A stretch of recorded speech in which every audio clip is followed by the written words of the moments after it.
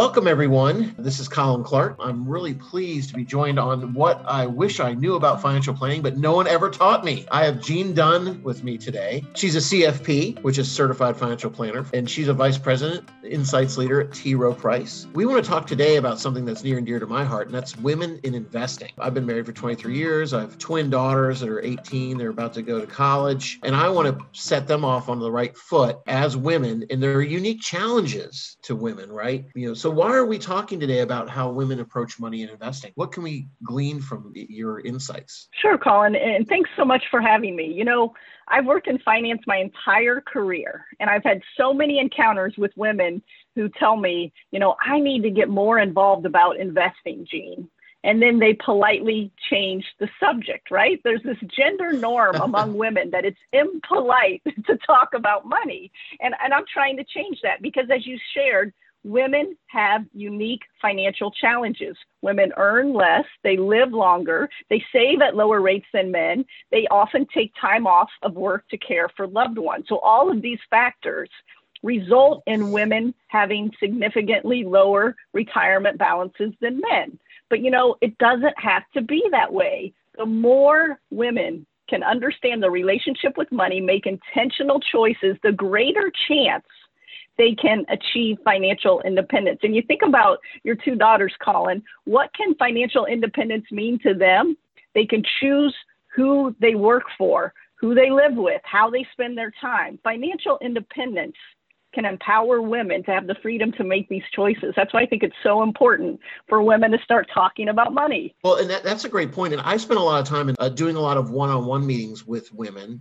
Employees in talking about their retirement, talking about their finances, introducing them to my colleagues on the financial planning side. Because I'm not blown away, but I'm just fascinated by the fact that we've gotten to a point now where 51% of personal wealth in the U.S. is controlled by women. Yes.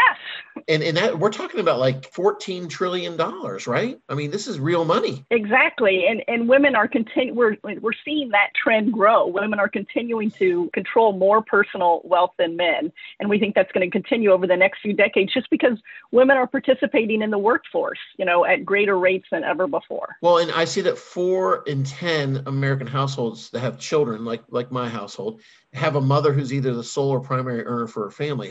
How does that affect decisions? So it's such a huge impact because many women aren't necessarily consider themselves the household CFO. So at T. Rowe Price, we've done some research and we asked women and men, do you consider yourself the household CFO? Meaning, are you the primary decision maker for investments and long-term financial planning? And we see a big gap. Only about a third of women consider themselves the household CFO versus a majority of men. And so if you're one of those 4 in 10 women that are controlling, all of your household finances, it's critically important for you to feel enabled and empowered to be that household CFO. Well, I'm not a female, right? I think of things differently than my wife, right? So women must think differently about money than men, don't they? They do. And there's a couple reasons why.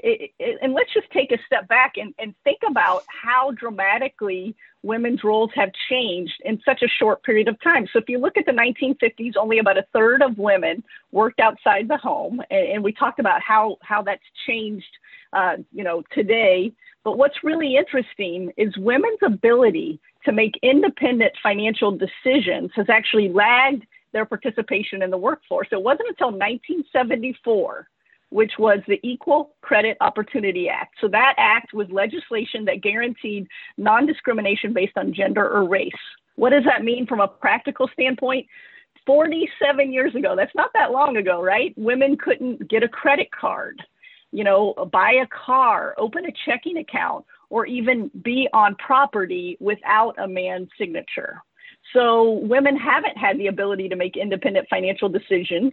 We know oftentimes, money and finances, your attitudes towards money are passed down from your parents. So think about all those baby boomer women and older who didn't have the ability to make those choices.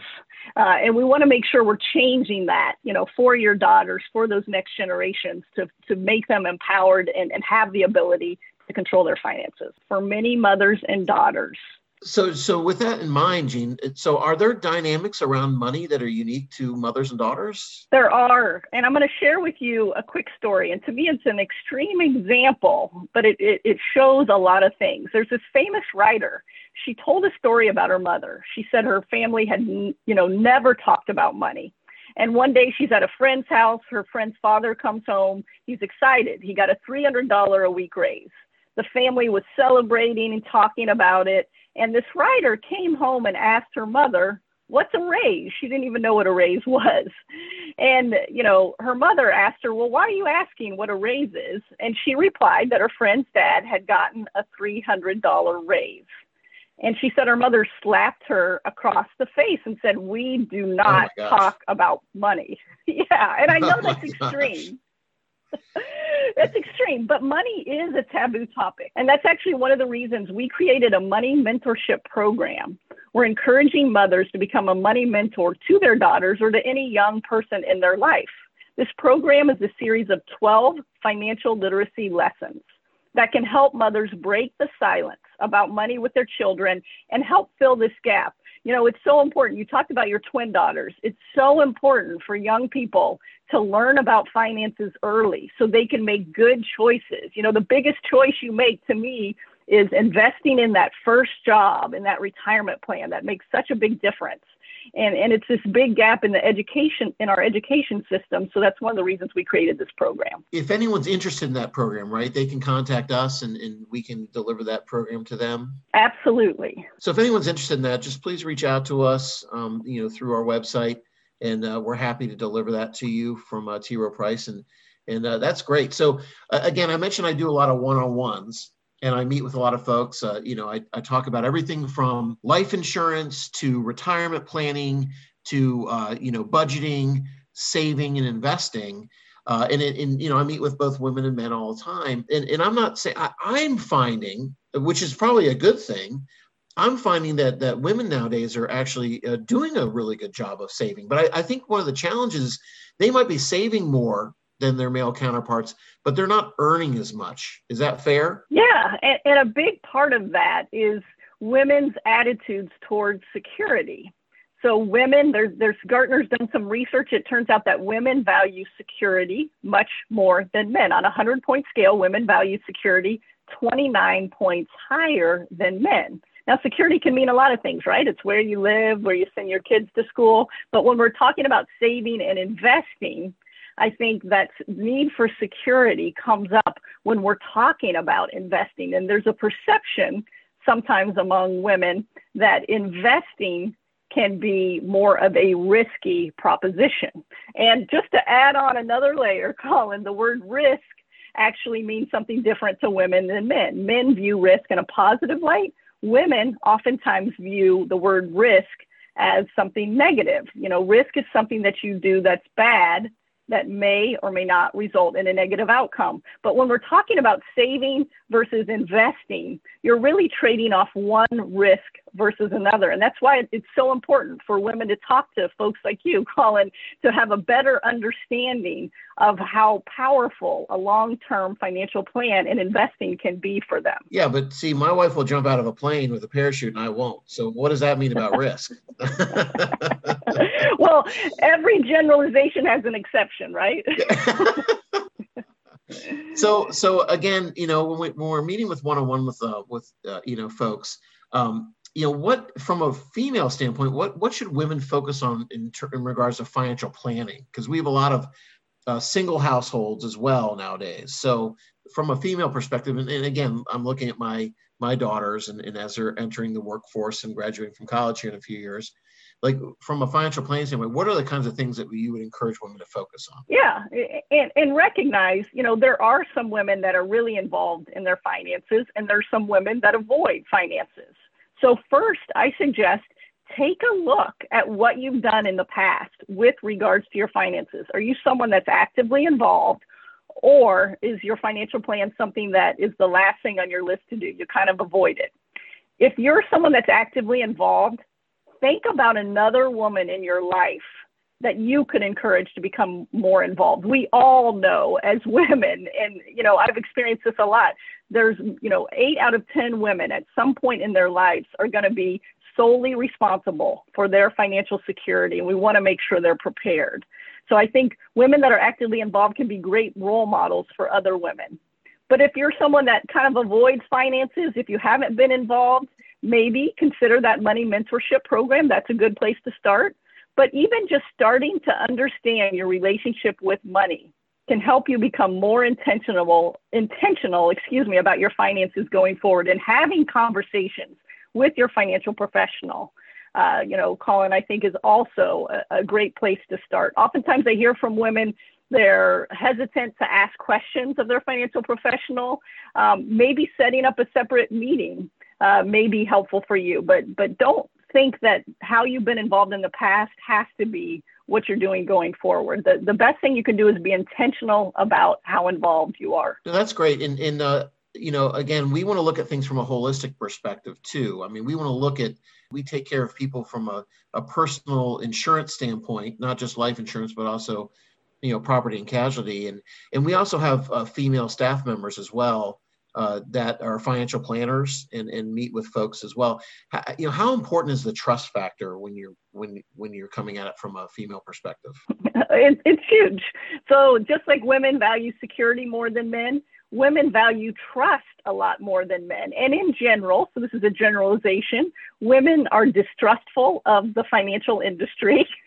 It's not necessarily an industry that's embraced women in the past, right? But to your point, it doesn't have to be that way. And having personal relationships, I think, is a huge start. And it's much easier for women, if they're working with a financial professional like you or other members of your firm, to gain that trust. No, that's wonderful. Jean, thanks so much. This is so important. And, we really see the need to make sure that, we're really meeting the challenges of women. And just want to thank you so much for being here. What I Wish I Knew About Financial Planning, but No One Ever Taught Me podcast. So I'm Colin Clark, and thank you so much, and we'll see you next time. Thanks, Jean. That's going to do it for this week's show. Thanks for listening. If you enjoy our show, we'd love for you to subscribe on iTunes or wherever you access your podcasts. There is no assurance that the techniques and strategies discussed are suitable for all investors or will yield positive outcomes. Investing involves risks, including possible loss of principal. No strategy assures success or protects against loss.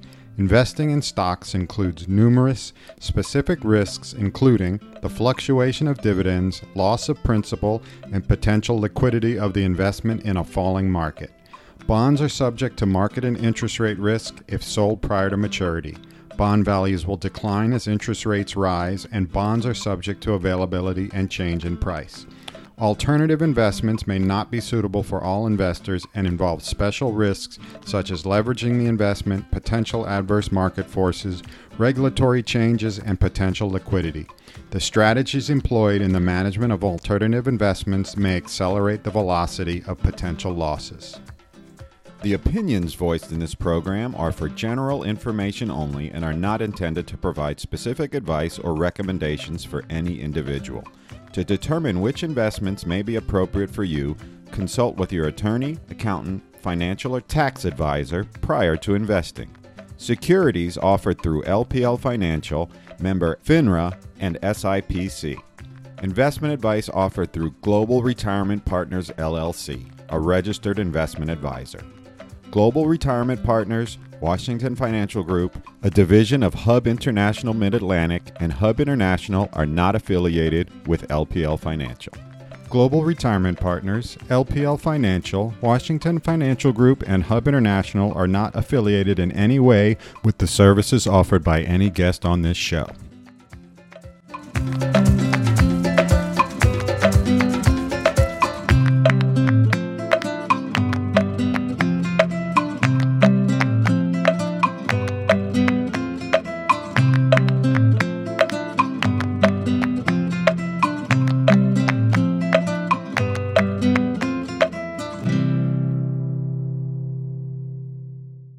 I'm really excited today to be joined by Jean. All right, we'll start over. Jean Dunn. There'll be an outtakes, right?